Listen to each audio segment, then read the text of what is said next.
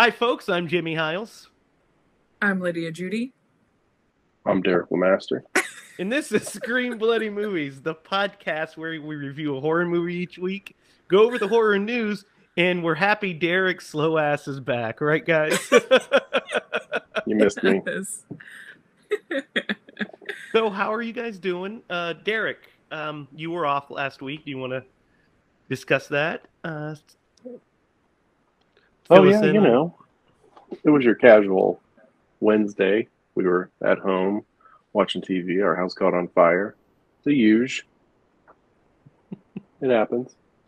Right. Everybody's right. okay. Everybody's okay. It was just Quincy, myself, and we have a newborn baby. We were That's at also home. what We were happened during downstairs. our time off. So, Yep. And we heard what sounded like fireworks. I thought my cat had like tipped something over and started dragging it through the house. Nope. I had a battery backup phone bank and it exploded and caught my desk on fire. So, you know, fun Oh times. my gosh, that is so crazy. very scary. So Thankfully- scary. It was scary. Thankfully, you guys were home. Everybody was safe. Your house is okay. And my son, he was at daycare. And so now he's like, why aren't we going home? We're like, oh, skunks got in our house and made it stinky. We need it clean. Oh, Because we don't want to tell him that there was a house fire. yeah. These three, it might freak him out. So every time we like go to pick him up, because our daycare is by our house. He's like, our house is stinky. Yep, it's stinky. He doesn't believe that. You fart in there all the time. So he's like, I do. man, so, Dad really did it this time. I mean, how bad are the skunks compared to your butt, Dad? I don't know. Went Aw. next level. So, Derek, last week we did Dead Silence. Lydia and I talked about it for a while. Lydia was like, I like Dead Silence.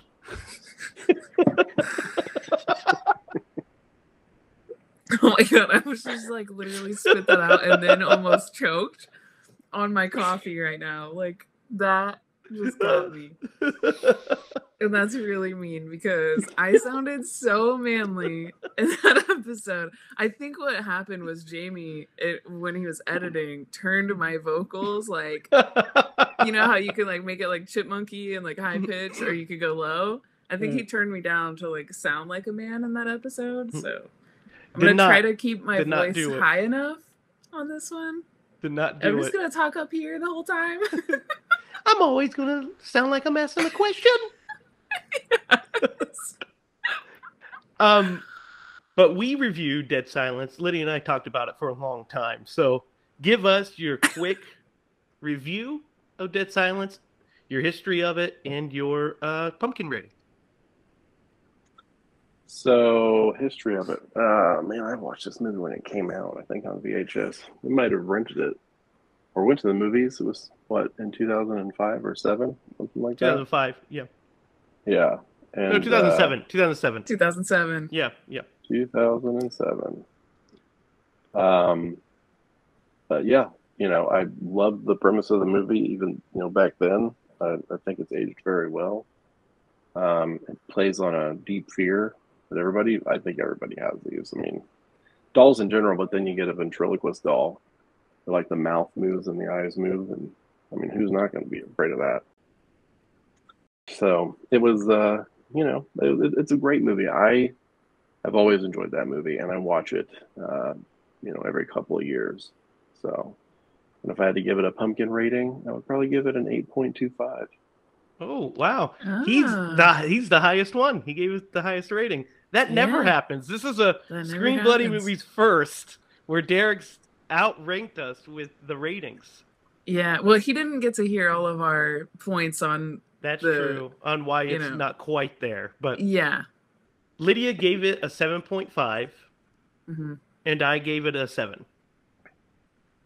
So we all liked it a lot. So Yes. I'm glad that So we... I watched the episode, or I watched most of the episode, and I mean, I think Lydia had some good points.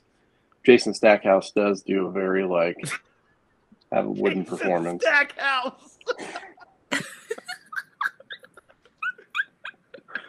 Uh, Also, while we're here, Akanize the movie. Who would you Akanize I would Dead probably Silence do with? the cop. I would probably do. Honestly, I think the weakest character in the entire Mm, movie was the caretaker. So if you were yeah. just like looking to like really try to polish the movie up, I'd probably make him the caretaker. Um, to Mm, boost that performance a little bit. But yeah, he'd be the cop if I really had my way about it. He fits yeah. that profile. He could walk through the whole movie talking to Jason, saying, "Thrill me." Yes. That would have made it a 10. I would have given that movie a 10. Yeah. Yeah. No question. I think Jamie's Mm. prediction was that you would Akanize the dummy. I want to know what a Tom Atkins ventriloquist doll would look like. Somebody out there has to have Super it. handsome. Guys, if you can create a Tom Atkins ventriloquist doll, first of all, I will buy it and set it in my bed at night so my wife can be afraid. But I will feel safe and I'll be like, thrill me.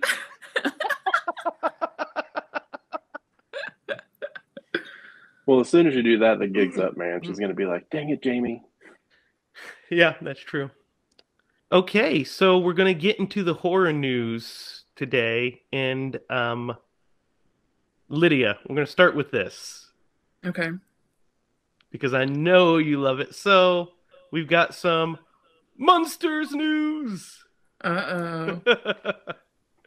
So we have here a picture of Grandpa, the guy that's playing Grandpa at least. I'll share it with you. Um, being fit for a coffin. Oh. Have you seen this? Mm-mm. Okay. So, oh, there's Sherry Moon, your favorite, right? Mm-hmm. Right there. There he is in the whole Munsters get up, being fit for his custom coffin. Wow. So, the Munsters are still moving forward. What do you think of that? Does that get you excited? Is that Well, not really, because it just looks like a guy standing in a box. yeah, that's true. It doesn't really look like anything. He's got a mask on. He's not in like makeup. He does have a cape on. But he doesn't He's have all like that really great wig that and he has in the makeup. yeah.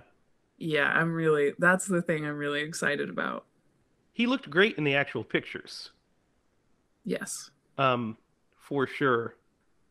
This is some good news. Scream has been rated R for strong bloody violence. So we don't have to worry about a neutered PG-13 Scream movie. Well, I wasn't worried about that. They can't do that, right? That's not a thing. I don't know. They made a PG-13 Die Hard movie. You know, Mm.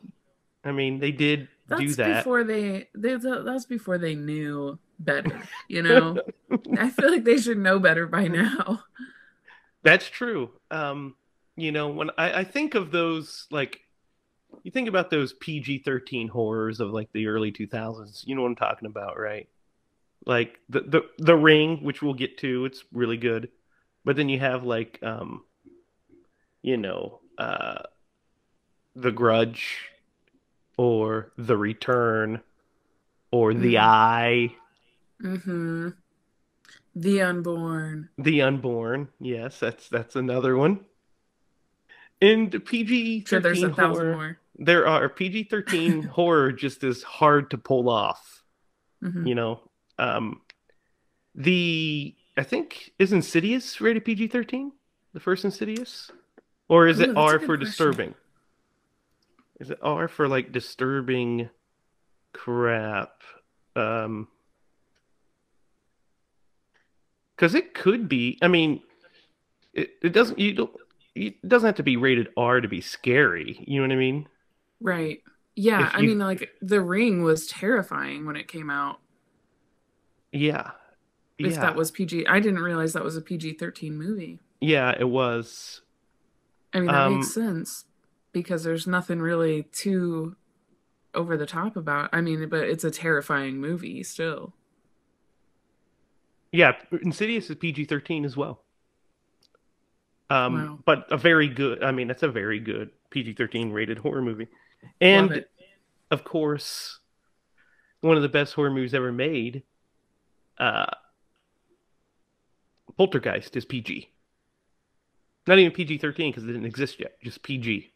Wow. PG. That's Just wild, take your right? children. Take your children to see it. They'll Take love your it. children to see this terrifying film. I Man, I love love, that movie. yeah, we're gonna do that one here soon. After we get through our Christmas list, which is coming this month, we'll get to that one. Jordan Peele's new horror movie, Nope, has finished filming. Ah. Um, it's his third movie. It's very mysterious. We don't know much about it. We know that I'm gonna mess up Daniel's name here. Daniel Kaluuya, who plays who was the main character in Us, or not Us, Get Out, Hmm. is starring in it.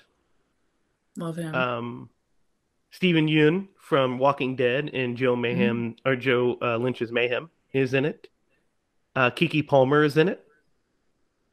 Um, so what we have is this poster here. You want to see the poster? Yeah. All right, let me I show bet you the it's poster. good. It's pretty cool. It's very Spielbergian, Mm. actually. Where is it? All right. Can you see my screen? Yes. All righty. Here we go. Here's the poster. Oh. It's a phenomenal Huh. poster, isn't it? Nope. Yeah. That is good. Do you see the Spielbergian vibes I'm talking about? Yes, absolutely. Like just The feels mountains, the the stars. yep. I think the stars is what's doing it. Yeah, the stars and the just the whole vista feels like an Yeah. Amblin movie. It has like an Amblin-esque feel to it. I don't know we don't know what the movie's about yet. Um, Huh. so we're kind of in the dark on it, but we'll see. That's pretty exciting. Yes. This is interesting and very exciting. So, have you seen the trailer for Guillermo's new movie, Guillermo del Toro's new movie? No. You haven't? I don't Uh, think so. What is it? Nightmare. It stars Bradley Cooper. It takes place in like the 1920s. Oh. Has um, Kate Blanchett in it. Okay. Mhm. So he's promoting this movie, which looks phenomenal. I saw the trailer for it the other day for the first time and was like, "Oh, okay, I'm there for that." Right? Um, Nightmare Alley? yeah, looking it up. Yes. Absolutely. So he's doing the rounds for that. It looks great. I mean, anything Guillermo does, I'm in. I'm all in on Guillermo, of course. Yes, me too. And it's got a great cast. Holy Yeah, cow. phenomenal cast. Oh my goodness. This is gonna be Yeah, so good. yeah, yeah. So I I'm excited for love that. Guillermo. I love Guillermo too. So Guillermo was being interviewed, and it looks like he said that his uh, adaptation of H.P. Lovecraft's At the Mountains of Madness is still in development. So a Guillermo directed Lovecraft story would just be the greatest thing that I don't think the world could handle it with how amazing that would be. Yeah. I Right? mean, that's how I feel about everything Guillermo does. Honestly, I love his movies. So he says I went through the cupboards and found The Count of Monte Cristo and At the Mountains of Madness. Those were a couple of ones that I presented first. The thing with Mountains is the screenplay I co-wrote 15 years ago is not the screenplay I would do now. So I need to do a rewrite. Not only to scale it down somehow, but because back then I was trying to bring the bridge the scale of it with the elements.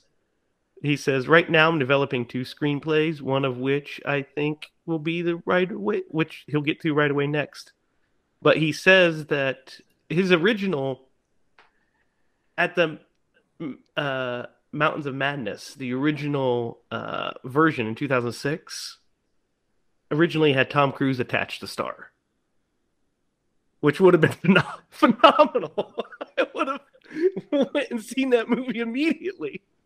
Like, wait, Guillermo directing Tom Cruise in a Lovecraft adaptation? Okay. So that's one of the piece of Guillermo news I have. I also have a second piece of Guillermo news. It's Guillermo Day. So, he is actually producing an anthology series that's coming out called The Cabinet of Curiosities. Okay. The directors of the series will include the director of Mandy, Panos Cosmatos, Jennifer Kent, the director of The Babadook, Vincenzo Natali, the director of Splice, and David Pryor, the director of The Empty Man.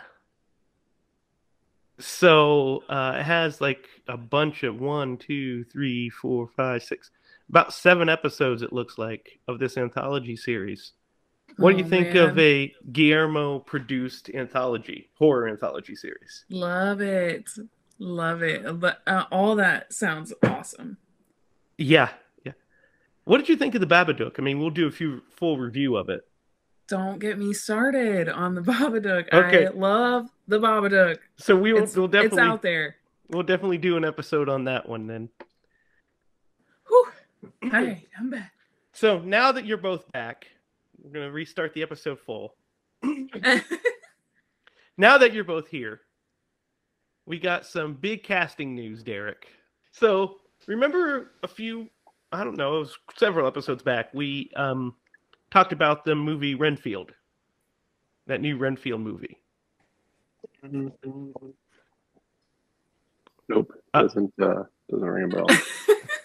Nope. Derek's been through a lot since then. That's true. Yeah. That's true. Well, anyway, it's a new Nicholas Hoult from Bodies and X-Men. I know who you're talking about. Yeah, he is playing Renfield in this new movie. It's a movie, about it's like a comedic version of it, remember? That's what the plot is. So they cast Dracula, Derek. And Dracula is going to be played by Nicolas Cage. Is this like a satire piece? It is. The plot details are currently unknown, though it's believed to take place during present day and is not a period piece. So that we don't really know much, except that Nicolas Cage is going to play Dracula. What are your thoughts on just Nicolas Cage playing Dracula? Period. Man, I could see it go really, really well or really, really bad. That's such a great question. I don't know. I'd like to know more details, like kind of the mood of the movie, before I were to make a prediction. What if I told you that it was similar in tone to Vampire's Kiss with Nicolas Cage, the one where he thinks he's turning into a vampire? It's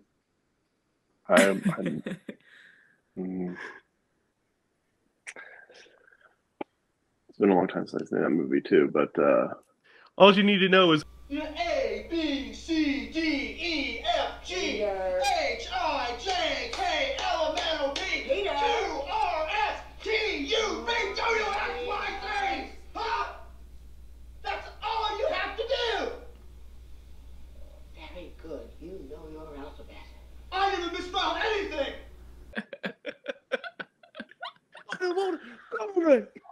Isn't there a meme like that? He's like, Yeah, Like that. yeah. Yes.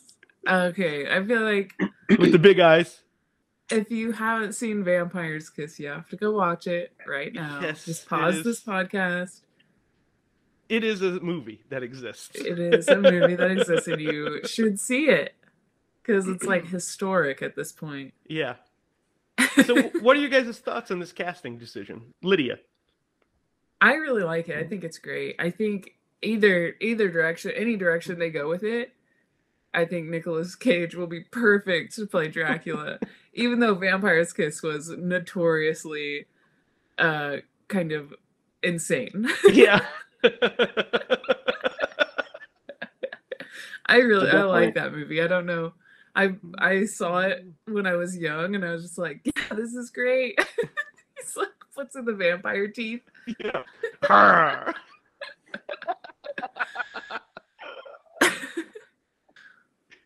Derek. I do see where it. I think it's probably going to be entertaining any direction it goes. But, Yeah. I do. I think he could do a really good job. I could see that from him. I So I will go see this movie. It I sounds think great. he's already a vampire, isn't he? Like, Yeah. I mean, he's Oh, yeah. like a kooky ass son of a bitch that has like he has some castles and shit that he actually owns. Well, I think he used to. He had some tax issues. I Well, think his agent like ripped him off. So, I Wow. mean, he went full MC Hammer. Well, yeah, but man, if I might be getting it wrong, but I thought he a lot of it was due to like who handled his money. Yeah. Well, I think Yeah. he also was buying shit like dinosaur heads and Oh, castles. Yeah. Right. I mean, who I doesn't want to think- own a dinosaur head? I would like to see him like a serious Dracula. Like I can kind of see the like Christopher Lee vibe from him. Yeah. He's got Yeah. like the longer face and like he is getting older now and I want to see that. Like I want to see Christopher Lee kind of in this portrayal a little bit. Yeah, I think that would be good. I would like that. I think I think he'll do good regardless. I think he's a really good actor. He can kind of do whatever he wants as long as he's. Yes. It depends on which version comes to play. I mean, Seth Rogen does tell that insane story about when he met with him to do the Green Hornet, his Green Hornet adaptation. He said he yeah. met with him, and Nicolas Cage said he wanted to do the part with a Jamaican accent, and he launched into a random monologue that wasn't even in the script. Oh my gosh. Seth Rogen's just kind of like, okay.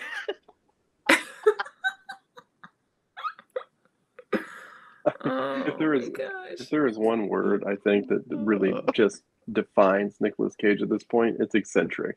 Oh, definitely eccentric. That's so funny. Yeah. All right, guys. Now let's get to the reason that we're here. The reason for the season, as it were. Because nothing says December like Adam Green's 2006 slasher classic, Hatchet. Yes. So let's talk about, like we do every week, our experiences with this movie and our introduction to it and whatever. Let's start with you, Lydia. Oh, well, this movie, like I was telling you guys this earlier, but this movie was not on my radar, like at all. Like I did not know anything about this movie. It came out in, what did we say, 2006? 2006, yes. I was definitely not trying to watch anything like this. I would have been horrified in 2006 of this movie. But yeah, so Jamie told me about it, and I was like, okay. He was like, you have to watch it. You have to go watch it. So I went and watched it, and it blew my mind. And I was like, this is the craziest thing. How did I not know about this movie? I don't know how I just missed it the entire time. But I am really glad that Jamie made me watch it. And it's a classic for me now. Derek, what is your experience with Hatchet and your journey with it? Oh man, I mean, I don't even remember the first time I watched this movie. I've watched it so many times. It's one of the horror movies I own personally. I mean, it's great. It's a throwback to the old slashers. It's got humor baked into it, which, compared to the old slashers, it's definitely got a little bit more of a humorous tone to it. And, some of the gore is kind of outlandish, but that's the beauty of the movie, if you will. And it's a fun movie. You can tell it was a passion project. And honestly, all the following movies that preceded it, you can tell that they're still having fun. It's a passion for them. So yeah, it's a great movie. I love it. So Derek probably doesn't remember this, but when Hatchet first came out in around 2007, when it came out on DVD, it was DVDs back in those days. We rented this and went over to Joey's and watched it, and really enjoyed it. We liked it a lot. We were like, this movie's funny. This is fun. This movie's fun. It's just fun camp. We liked it a lot, but it just kind of fell, I liked it, but it didn't hit for me until several years later when I watched it again. And I was like, this movie's amazing. This movie's so funny. And then after that, I stumbled upon Adam Green and Joe Lynch's great podcast, The Movie Crypt.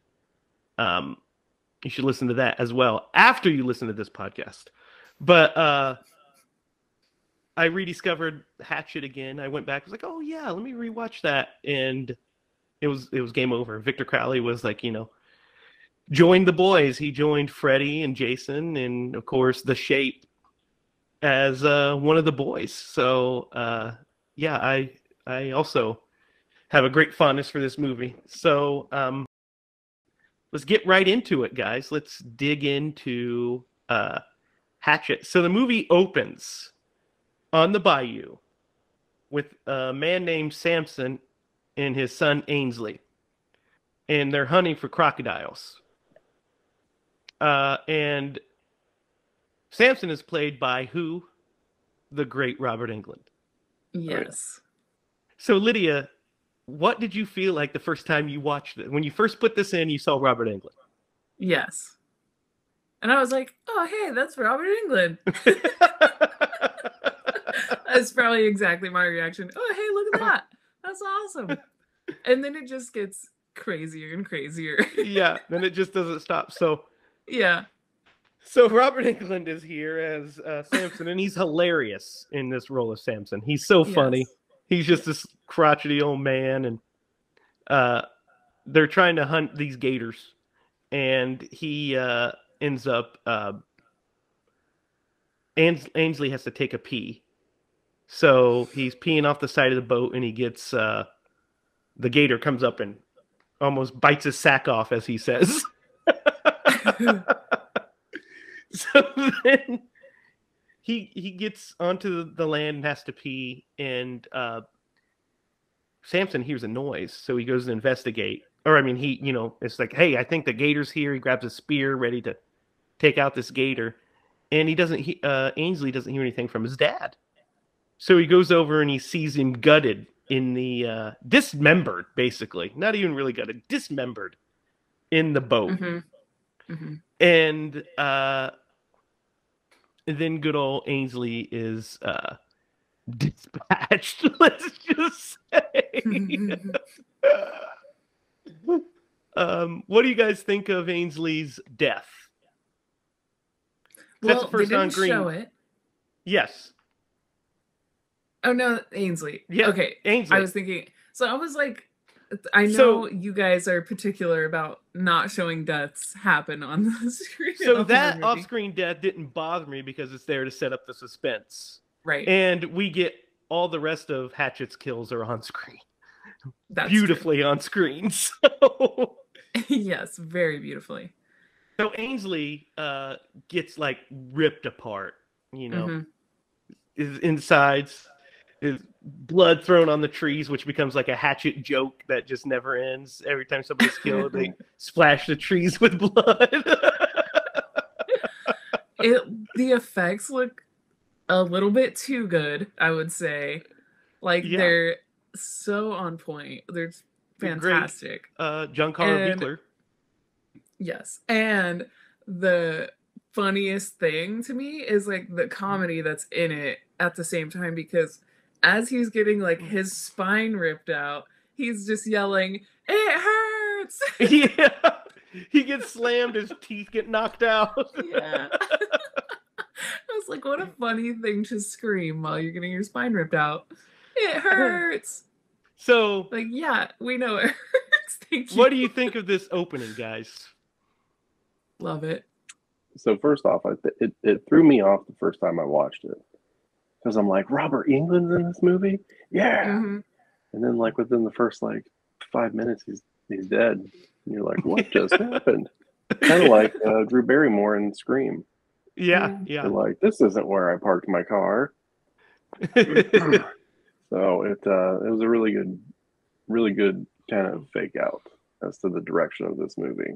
But it was good. And yeah, that opening death scene with Ainsley, it's fantastic.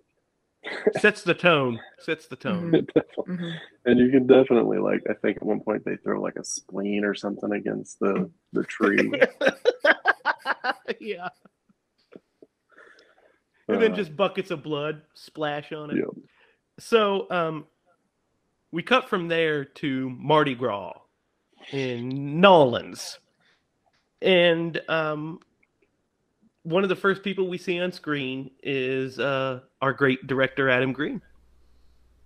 As Mhm. Joel David Moore, Ben, and Marcus walk by. Adam Green's the third one.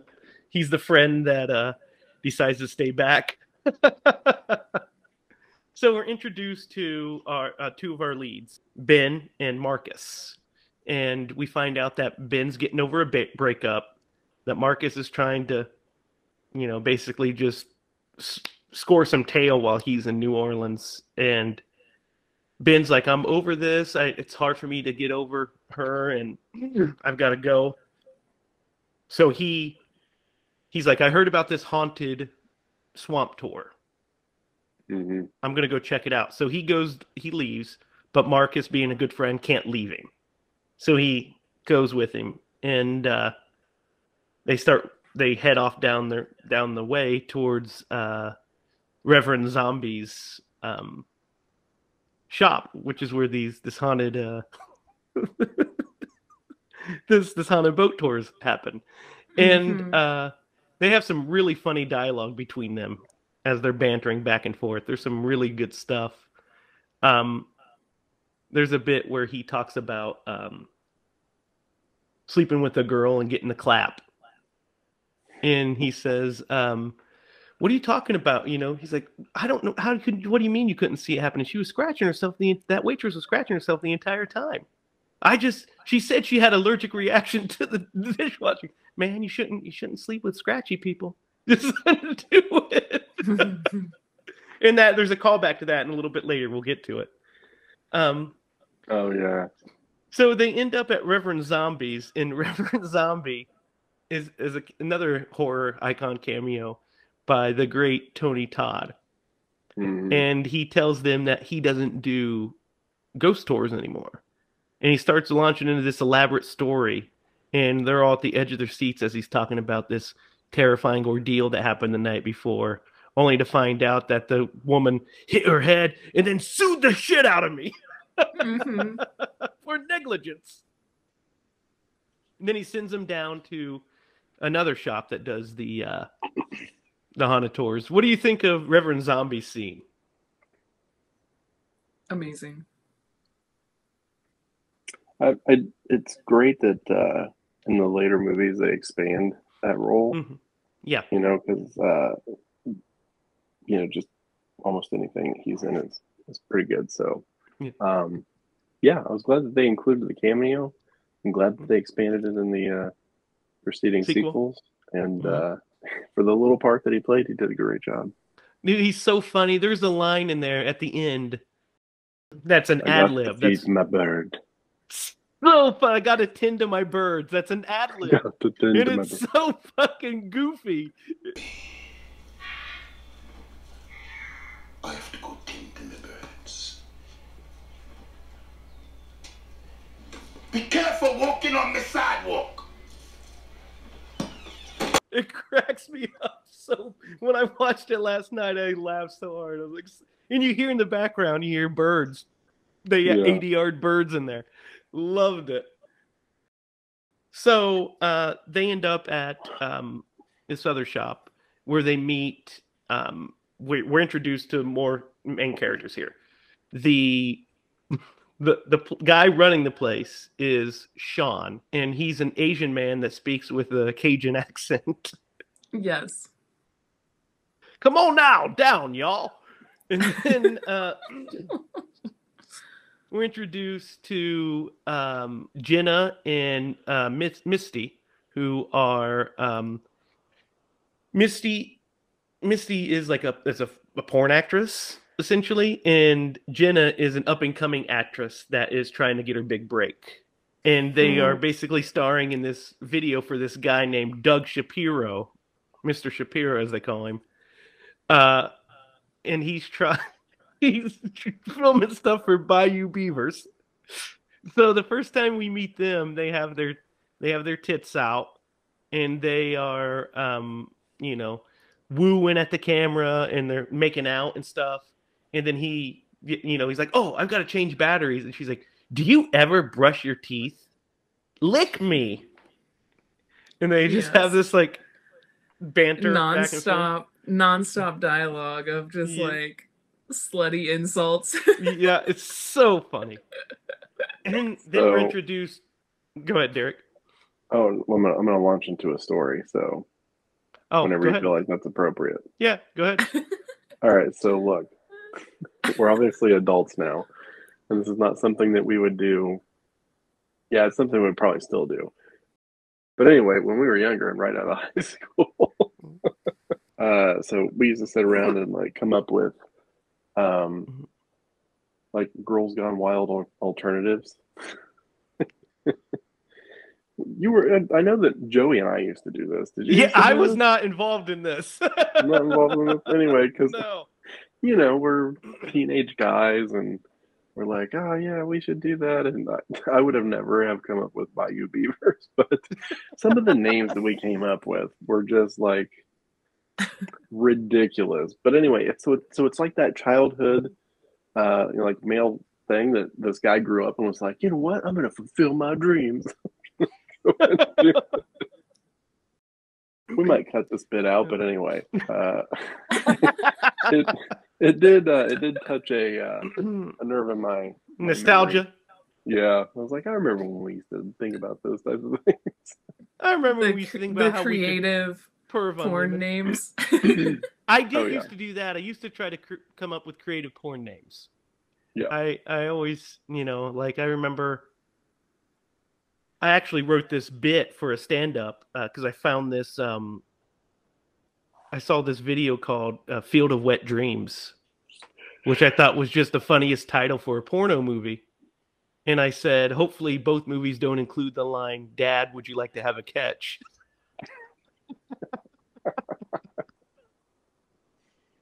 Oh my god! It's a joke for you guys that I wrote. We might cut this bit. Who knows? But we'll leave that bit. That's good stuff. That's good stuff. Lydia's then like, we're man, introduced to the what? I said Lydia's probably like, you guys. So then we're introduced to Mr. and Mrs. Permadio, and they're an older couple that's going on this bayou haunted tour as well. So, what do you guys think of the whole scene inside the shop where we're introduced to all of these characters? I really love it. I think I love every single one of these characters. And Yes, that's very gotta be why important. Yeah. this movie stands out, because these characters are all actually pretty great, even though some of them are like not good people, but they're still Mhm. like fun and likable anyways.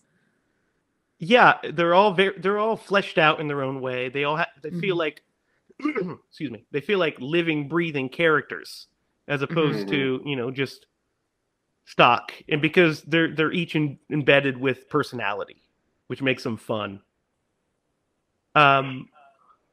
So yeah, we go up to the bus, and we're introduced to our lead character, which we didn't know yet, but is our lead character, Mary Beth Dunstan.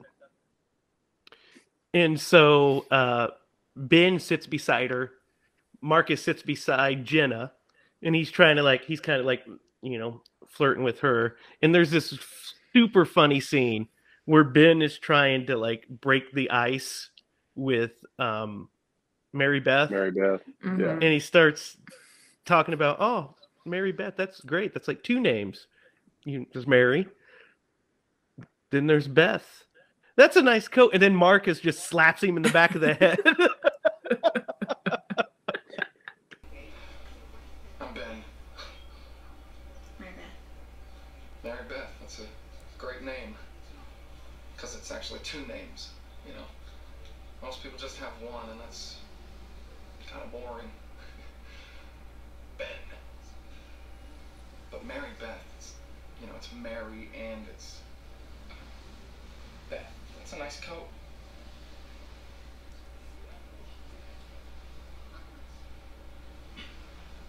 So do you have any pets, or?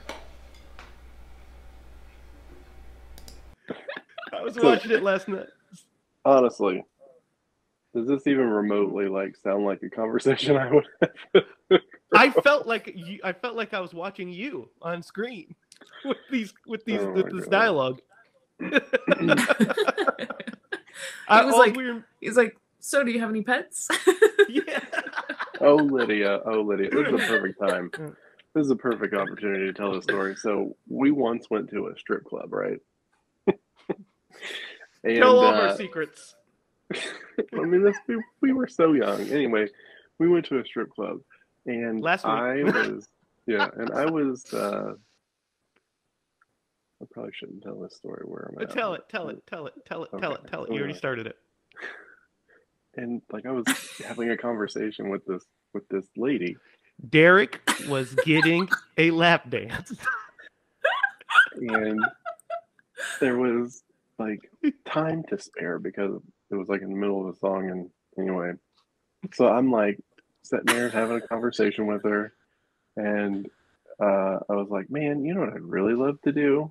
And she gave me this weird look, what? And I was like, I'd love to interview one of you guys. And she's like, are you a reporter? I said, no.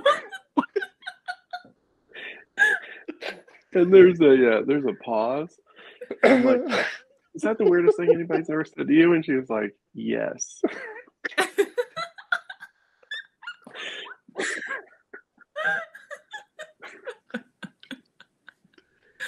You know what's crazy though? Is I think that all the time. Is I would just love to interview these I would love to interview that person. I want to know. I just love the what fact is that your life like? I love the fact that she asked you if you're a reporter and you just say no. You should have said yes. Ray, when she asked if you're a god, you say yes. Yeah. That's way less awesome. awkward. You could have just been like, yeah, I am. Oh, okay. And then you could have just played it off, and instead you're like, and then she wanted to dance with him, and Derek got up and ran. Rude. That's rude. But anyway, yeah. then we watched the surveillance footage back, and Derek was like, "Is this in color or black and white?" Oh my gosh, Jamie's throwing them all out at you right now. Hey, He listen, is, he was man. off. He was off for a week. We have to put him back in. So, yeah, but the dialogue between them, that bit just cracks me up. And then while they're driving, Marcus is starting to flirt with Jenna, and they're like having some cutesy conversation. And then she scratches her inner thigh, and he goes, "Man," He goes, Yeah. "Damn it!" it's so funny. Such a great That is funny. callback. Yes, Such a great that is a good callback. one. Cracks And then me up. the older couple are like, "Oh, we got a filmmaker over here." This line is so funny. Yeah, go ahead and tell it. He's like, "Oh, what kind?" The older sweet couple is sitting there, and they're like, "Oh, what kind of movies do you make?" And he's like, "Well, have you ever heard of Bayou Beavers?" And the old man and woman both say yes and no at the same time. Yeah, The she goes, man's "No." like, "Yes." Yeah, I love that. And He's she's like, like, "No." "Yes, no." Yeah. After she says no, he like changes it. Such a Yes. relatable, hilarious joke. Nice camera. Making a movie? Well, what do you know, Lovekins? We've got ourselves a director over here. How exciting. What kind of movie is it? Well, have you ever heard of Bayou Beavers? Sure. Oh. Oh, I laughed really hard at that too. I was like, It's so "God dang good. it!" So they get on the boat, and that's when he's trying to start the boat. He meets. There's a guy yelling at him to stop because it's off limits, and they're like, "Who's this guy?" He's like, "Victor Crowley. You can't go out." Oh, that's just old Jack Cracker. He's crazy. he drinks his own pee. So then they drive off, and Jack Cracker's like, "You all are gonna die," and then he pulls out his piss and drinks it.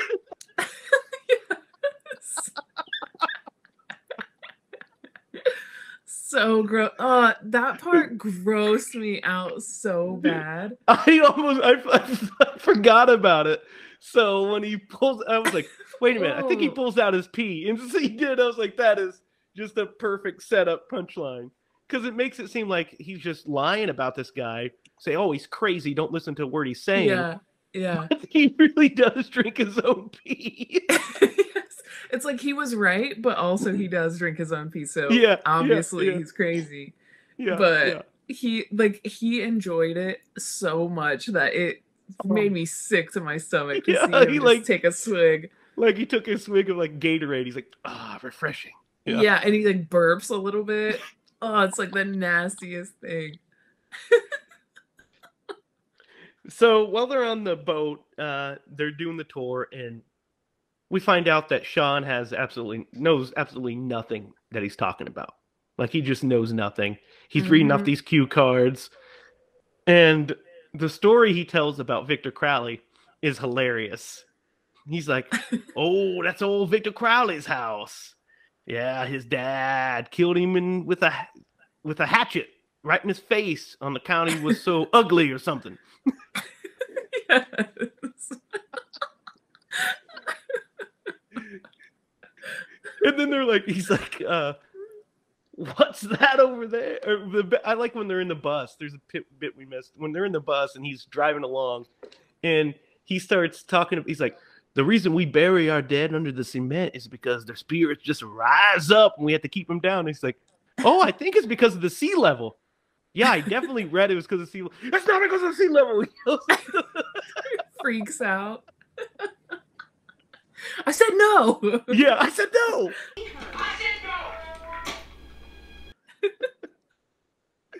So there's more of that. They see like the marsh vapors on the fog, and he's like, "Oh, there are some spirits right there now." No, that's marsh vapors. No, those are the spirits. And at this point, they see Victor Crowley in the woods. They catch a glimpse of him, and Mary Beth this whole time is saying, "Hey, she's been quiet, and she's like, I'm not here to make friends." And she's the only one that's serious throughout this whole group. Everybody else is having fun, making fun of everybody. And so she ends up they end up getting stuck. Sean wrecks the boat, gets it stuck, and Mr. Palmirato decides he wants to climb across the branch here to get to the other side, right? And as he's doing that, he falls and like racks himself pretty much and gets attacked by a gator. Gator bites his leg. And so they end up all pulling him to shore, pulling him to safety. And this is when Mary Beth tells them, we've got to keep going. If we stay in these woods, we're going to die. And everybody's like, what are you talking about? And we find out at this point that Sean's a fake. He starts speaking with the Chinese accent. Yes, I love that character so much. He's speaking with like a really terrible Chinese accent. Well, he starts like cussing in Chinese. Yeah. Because he gets so frustrated that he just starts like cussing in Chinese, and everybody's like, "What the?" So he starts speaking with this Chinese accent, and he's like, "I told you Victor Crowley's house is back there," and she's like, "No, it's not, because it's right here." And she points, and it's like right there. They're right beside Victor Crowley's house. And they found out the only way to back to the road is through the remains of Victor Crowley's house, that way. So they start to walk that way. Mary Beth says, this is a bad idea. Let's not do it. And because she pulls out a gun. She has a gun. Everybody knows she has a gun now because she shoots the gator. And the couple start to walk towards the... Hey guys, I wasn't able to finish this episode because I had to go help my wife with her newborn baby. But anyway, Jamie and Lydia are going to do a great job from here on out, and I will hope to see you guys in the next episode. Peace. The older couple. They start walking towards the house, and Vic, they're telling them to stop, stay back, and they're like, we're going to do what we want. And so they're like, the good Lord will protect us. He's watching over us. And then Victor Crowley appears, and he fucks Jim up first. Yes, he does. What does he do to him? He cuts him right into here, his shoulder, and then just keeps hacking, and cuts him basically chops in his whole torso in half and rips him apart. And then my favorite kill of the movie happens, which is probably the best kill I've ever seen in my life. One of the best, right? When he rips her jaw. He grabs her jaw and rips her head clean off, and the camera spins around and catches the entire thing with this really clever cut in there, but it's so beautiful. Yeah, perfect hidden cut. Yeah, perfect hidden cut when he goes around. You just see the skin of her cheek just rip completely off, and it is the most beautiful thing. I mean, it's terrifying.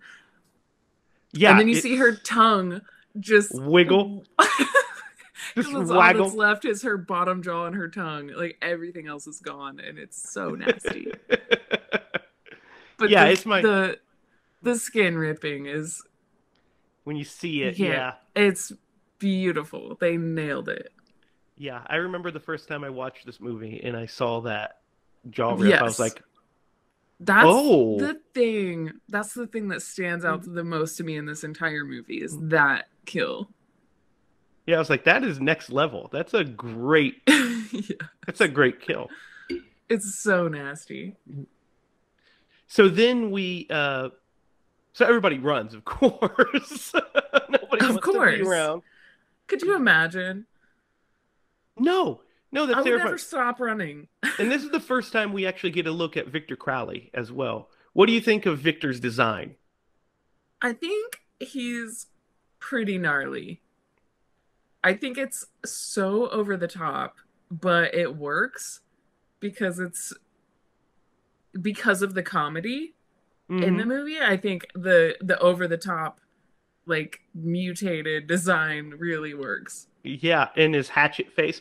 We skipped a part where we get Victor's backstory. Yes, we did. So Mary Beth gives the backstory to Victor Crowley, which is that he was...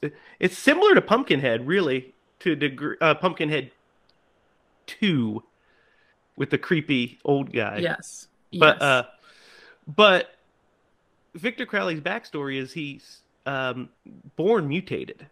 And we find out why in Hatchet 2, in case you're wondering. But Victor Crowley's born deformed. And his dad raises him by himself and keeps to him. When I said Pumpkinhead, he reminds me of the dad in Pumpkinhead because of how much he loves his son. Like, Lance Henriksen loves his son in Pumpkinhead. Yes. And, Thomas Crowley loves Victor. And so he keeps him out of sight because everybody makes fun of him and everything. And one night, these kids want to get a look at him, so they throw firecrackers on the porch. And it catches the house on fire, trapping poor Victor inside. So Thomas comes home and can't put out the fire, so he grabs a hatchet to chop down the door, but Victor was on the other side, so when he knocks through the door, he hatchets Victor in the face, killing him. And then he becomes a hermit and lives in that shack by himself till the day he dies of a broken heart. And then Victor's ghost is a repeater and reappears, reliving the night he was murdered, basically. And kills anything that comes in his way. What do you think of Victor's backstory in that whole sequence? It's so sad. It's so sad. Very much like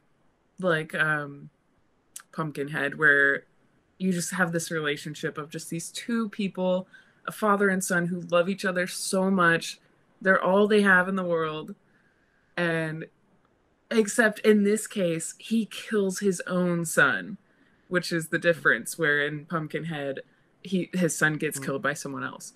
But like, he killed his own son. Like, that's so heartbreaking. And it's like, I don't even like to think about it, because that's how heartbreaking it really is. Like, oh, yeah, so it works very well as a backstory for this character. I feel like, yeah, it's oh my god, it's so sad. Like he's just trying to cut the door down.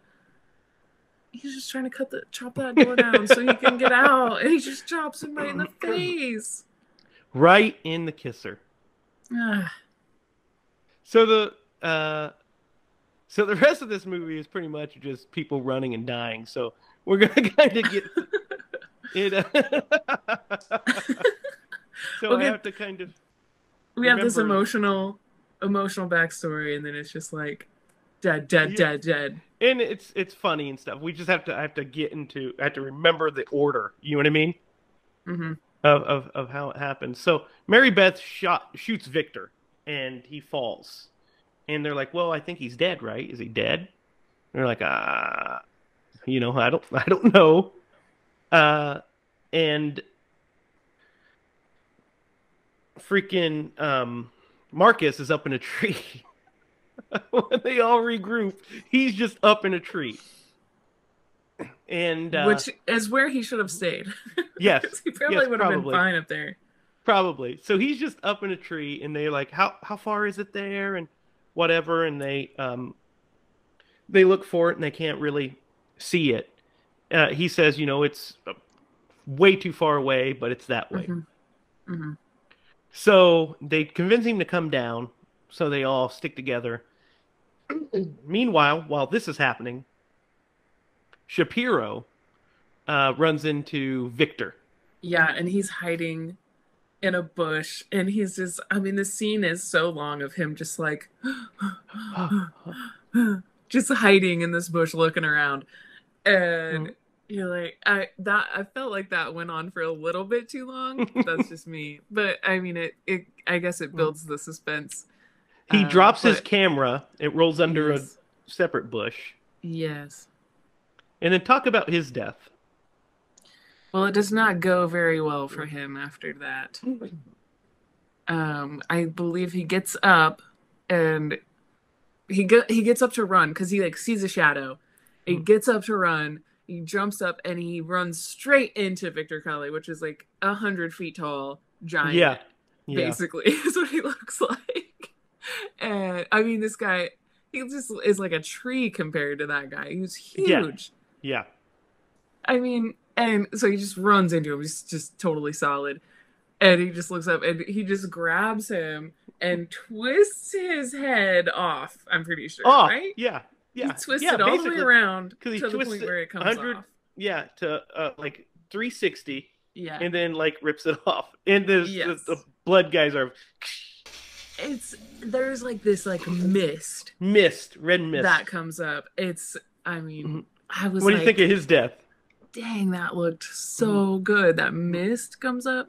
And it's like, not only is it just like mist, but it's like, looks like it's actually like his breath combining with the blood. It's like, like his heartbeat. Yeah. Beautiful. Great death. So he's gone. He's a goner. A+. So they end up discovering his bag, and we find out who Mary Beth is. Mary Beth's the sister of Ainsley and the daughter of Samson from the beginning of the movie. So she's there looking for her family, which she fears was taken by Victor Crowley. So they find Shapiro's bag. And his wallet is in his bag. And they look at it and they find out that his name is not Shapiro. What was his name? What was his actual name? I can't remember. I can't remember either.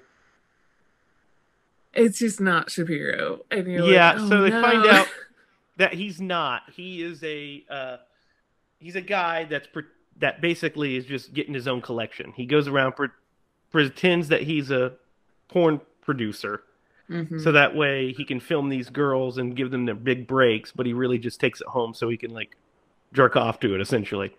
And the Misty says the best line. So first Jenna says, like I can't, I studied at NYU. I can't believe all this is happening. I can't believe I have to do all this stuff. I'm a serious actress. And Misty goes, "Oh, so you mean he's not really a director? Oh man, I can't believe I've fallen for this 3 times." Yeah.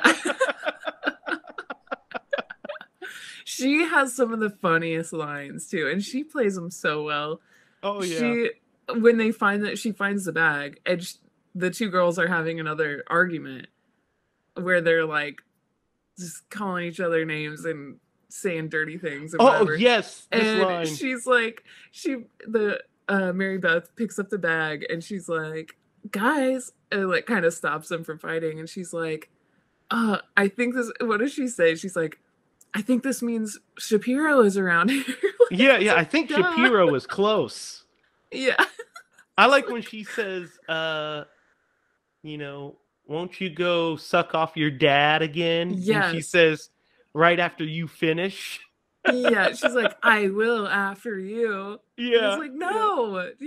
Their insults make no sense the whole time. So Sean slips out of his Asian accent and starts speaking with an American accent. Yes. And he's like, "So I haven't been completely honest with you guys." And Marcus punches him and they start fighting. And it's a big fight. They fight back and forth. And they separate. And he's like, "Okay, that's it. I'm tired of this. I want to find out. Everybody better be who they say they are."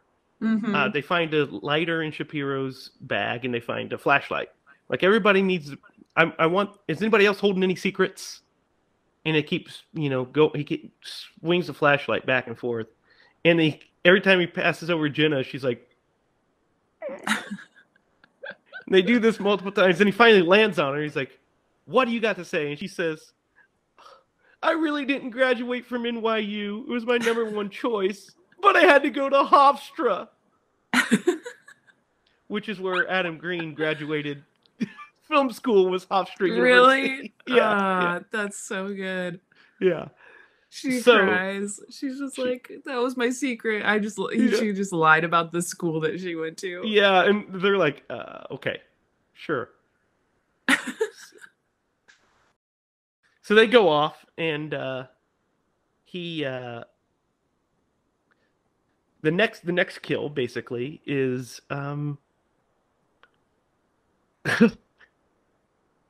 is Jenna and Sean.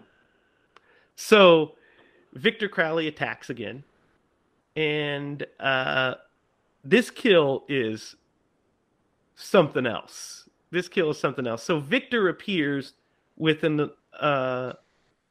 electric or a gas-powered belt sander, Mm-hmm. and pushes it into Jenna's face, and like sands off her entire chin, essentially. Ooh. And then he gets attacked, and he grabs Sean, cuts off his leg with the shovel.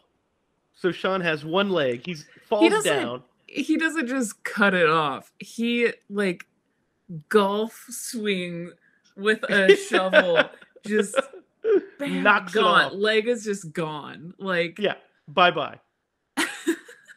Chops off his leg. And so then he goes over the top of him and puts the shovel on his head and decapitates him, essentially, yes. with the shovel.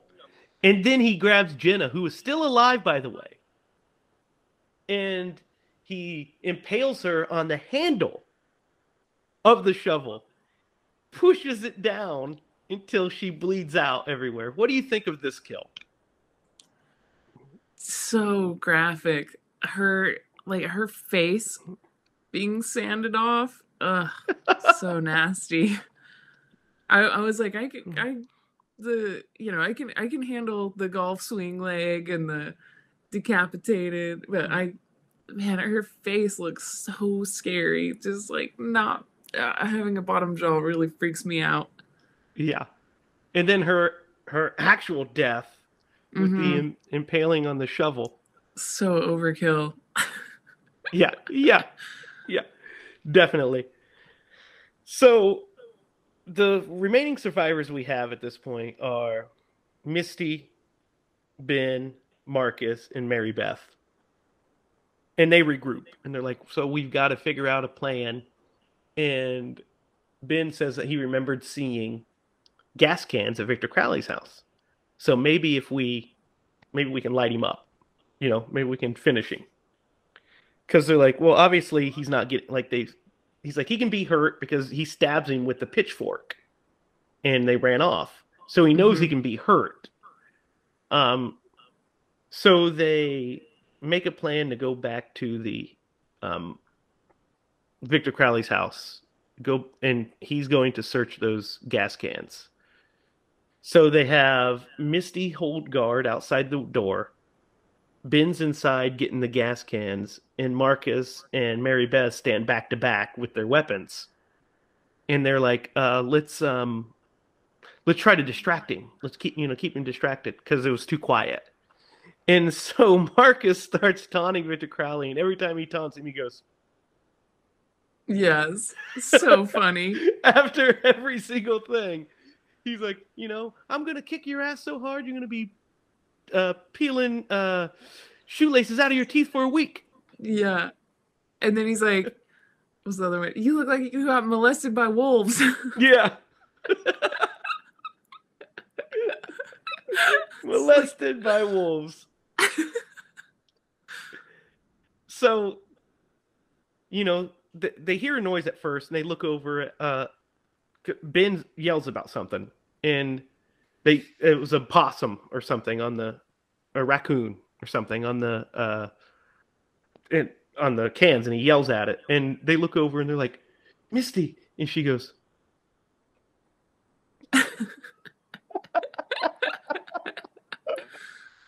yes. Cracked me up.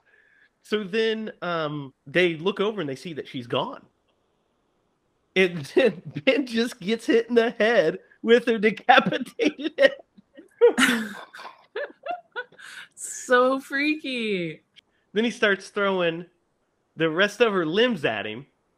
Yes, the torso, just The torso, yeah.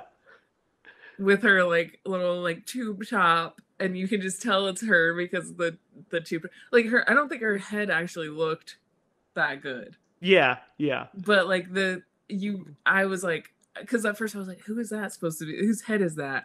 And then I Yeah. realized it was like The her tube top, yeah. tube top. Ugh, gross. So he's about to kill Ben, and Mary Beth attacks him with a garden rake and stabs him in the back of the head. And while he's being stabbed by that, Ben pours the gasoline on him. And they all three leave the house, and they throw the lighter at it to catch him on fire. And he ignites, engulfs in flames. And then it starts raining. And Ben says, "You've got to be fucking kidding me." The rain starts, and he says, he's like standing there wanting to watch it. And Mary Beth says, "Hey," grabs him by the face, says, "All this has done is bought us time. We've got to go." So they run, they take off running, and they end up in a cemetery. They see a cemetery. And they're wanting to get on the other side of the gate. So they're like, let's follow this till we get to the entrance. And Crowley attacks him. And he ends up killing Marcus. And which is so sad when he kills Marcus. Because you don't want Marcus to die because you like him so much. He's such a likable character. And Ben is so sad because it's his best friend. And so Victor Crowley gets him in a bear hug and like basically squeezes him to death. Then he picks him by his legs and he slams him up against some tombstone and smashes him. Brutal. What do you think of that death? That's like some Mortal Kombat shit. Like he cuts no arms, rips off his arms. Mm-hmm. Doesn't cut him off, he rips them off, right? Yeah, throws him at him. Throws him at him, and I was like, okay, it's over. And then he picks him up and slams him against a mausoleum or something? Mausoleum, yeah. Mausoleum wall, and just explodes. So nasty. Yeah, it's a good one. It is a great one. so bad. So they end up going back. They decide the only way through was back. So they're heading back towards the boat and towards the swamp. And Victor Crowley grabbed one of the wrought iron gate pieces and pulled it out, one of the iron. So as they're like trying to figure out their next move, all of a sudden, iron rod lands into Ben's foot. And Victor Crowley comes out, when he's like all burnt and shit from the fire. He's like yelling at him, and he roared like a Tyrannosaurus. Yeah, he did. So they can't get Ben out. Victor Crowley's running towards him, so they bend the bar down, and Victor runs full force into his neck. Mm-hmm. And gets impaled clear into his neck, and he basically dies. I mean, he doesn't move at all. He's done for the time being. And they basically rip Ben's foot out of it. Mm-mm. And so Victor's sitting there, Dunsky. Mm-hmm. So they end up finding the boat that her dad and Ainsley were on. And they board it. And Ben is all, he's beat up pretty bad. And, she starts to cry. She's feeling all this emotion. And he's like, hey, listen, we made it. We're alive. You have to think about that. We are alive. We made it through. And then all of a sudden she gets pulled into the water. Mary Beth does. She sinks down to the bottom. And he's like hollering at her, Mary Beth. He's starting to reach into the water, trying to find her. And she gets caught on the root at the bottom of the swamp. So she frees herself from it, and she's like struggling to get up, and she sees Ben's hand reach down in the water, and this music's playing, triumphant music, and she reaches up and grabs his hand, and he pulls her up, and then you reveal that it's Victor Crowley holding Ben's arm, and Ben's laying in the boat with his arm fucking ripped off, and he picks Mary Beth up and he screams in her face, and we cut to black. What do you think of the ending of this movie? I forgot, honestly. I forgot that it was a cliffhanger like that. It suddenly ends without resolving or without any giving us resolution. anything. Yeah. It's just done. Music, fade to black, whatever, you know. Yeah. I It was cuts like, off mid-frame. Yeah. Yeah, it does. It's very sudden, and it's not expected. But it is interesting. It makes And you I want to have see what happens not- next. Yes, and I have not seen the second one. Oh, well, we'll do that before too long. Yes. Definitely get into Hatchet 2. For sure. I saw the trailer, and it looks like I have to see it. Oh, it's soon. great. Hatchet 2 is awesome. So that is Hatchet. Kane Hodder, of course, plays Victor Crowley in Thomas Crowley. Mhm. What do you think of his performance in this movie? Love it. Love Kane Hodder. Amazing. Who's your favorite character besides Victor? Okay, who's my favorite character? Oh, I didn't think about that. I think, honestly, I can't think of his name. Sean? The tour guide. Yeah, Sean. Yeah. Sean is my favorite. He's really funny. Yeah, he's really funny. I think that, you know what? That might be my favorite character too. I love Mary Beth, but I like Mary Beth more in the sequels. Yeah. Mary Beth is recast in the sequels with Danielle Harris. That's not why I like her more. I just think she has more to do in the sequels. But also, I do love Danielle Harris. Yeah. I also really like Misty's character. Misty is really funny too. And Richard Reel as Jim is great too. Yes, yes. And He's yeah, like, I was come on, looking- Lumpkins, we'll just walk across this log. Yes, he's so amazing. What was okay? So his wife, Shannon. yes, I looked her up because I was like, what is she in? Like, how is she? Everybody in this is in something. So, she plays one of like a sheep voice in Babe. Ah, which made my heart so happy. yeah, that is great. That is so funny. So That's love so her. Everybody's amazing. Yeah, definitely. So we already know what your favorite kill is, right? Yes. It's the jaw rip. Yes. Yes. Mine too. The jaw rip is one of the best kills in any movie, period. Not only this one. It's Slasher Hall of Fame level Yes. death scene. Yes. And there's some really great ones in the sequels. Hatchet 2 has some great kills. Hatchet 3 has good ones, and Hatchet 4, Victor Crowley has great ones as well. Nice. So, what are your final thoughts on Hatchet? And what would you pumpkin rate this? Well, I think I really don't have many criticisms of this movie. I think it's wonderfully shot, wonderfully directed, wonderfully cast. It's so rare that you get a movie from this time period where it's kind of directed almost like it should be a bad movie. Yeah. You know what I mean? I don't know how to like put it into words exactly, but it seems like because it was maybe cheaply made. Mm-hmm. But I think it worked to their advantage very well, because obviously couldn't have been that cheap to make this movie.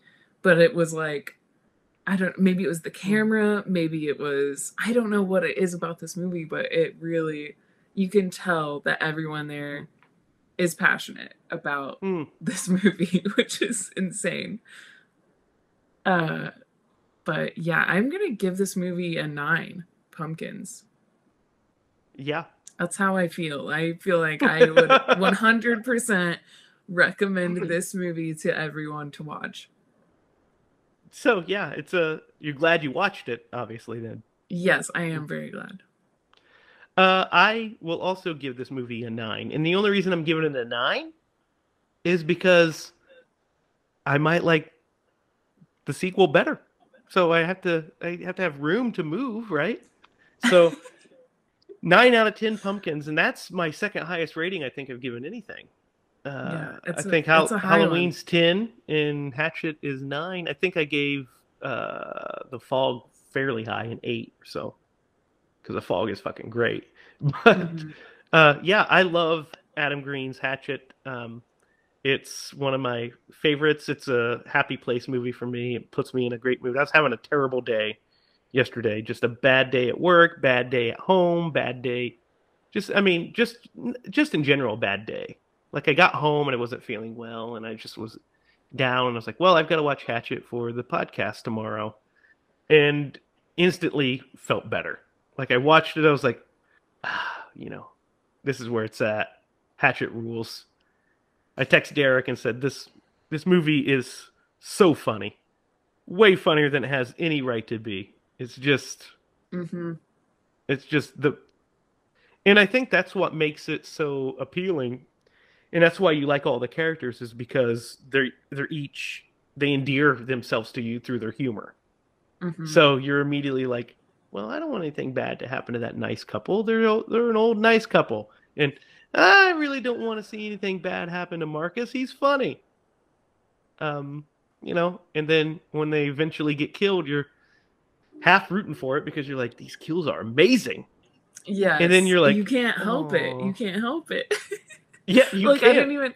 I love these characters, but I don't even feel bad because I'm like, damn, that's awesome. Yeah, exactly.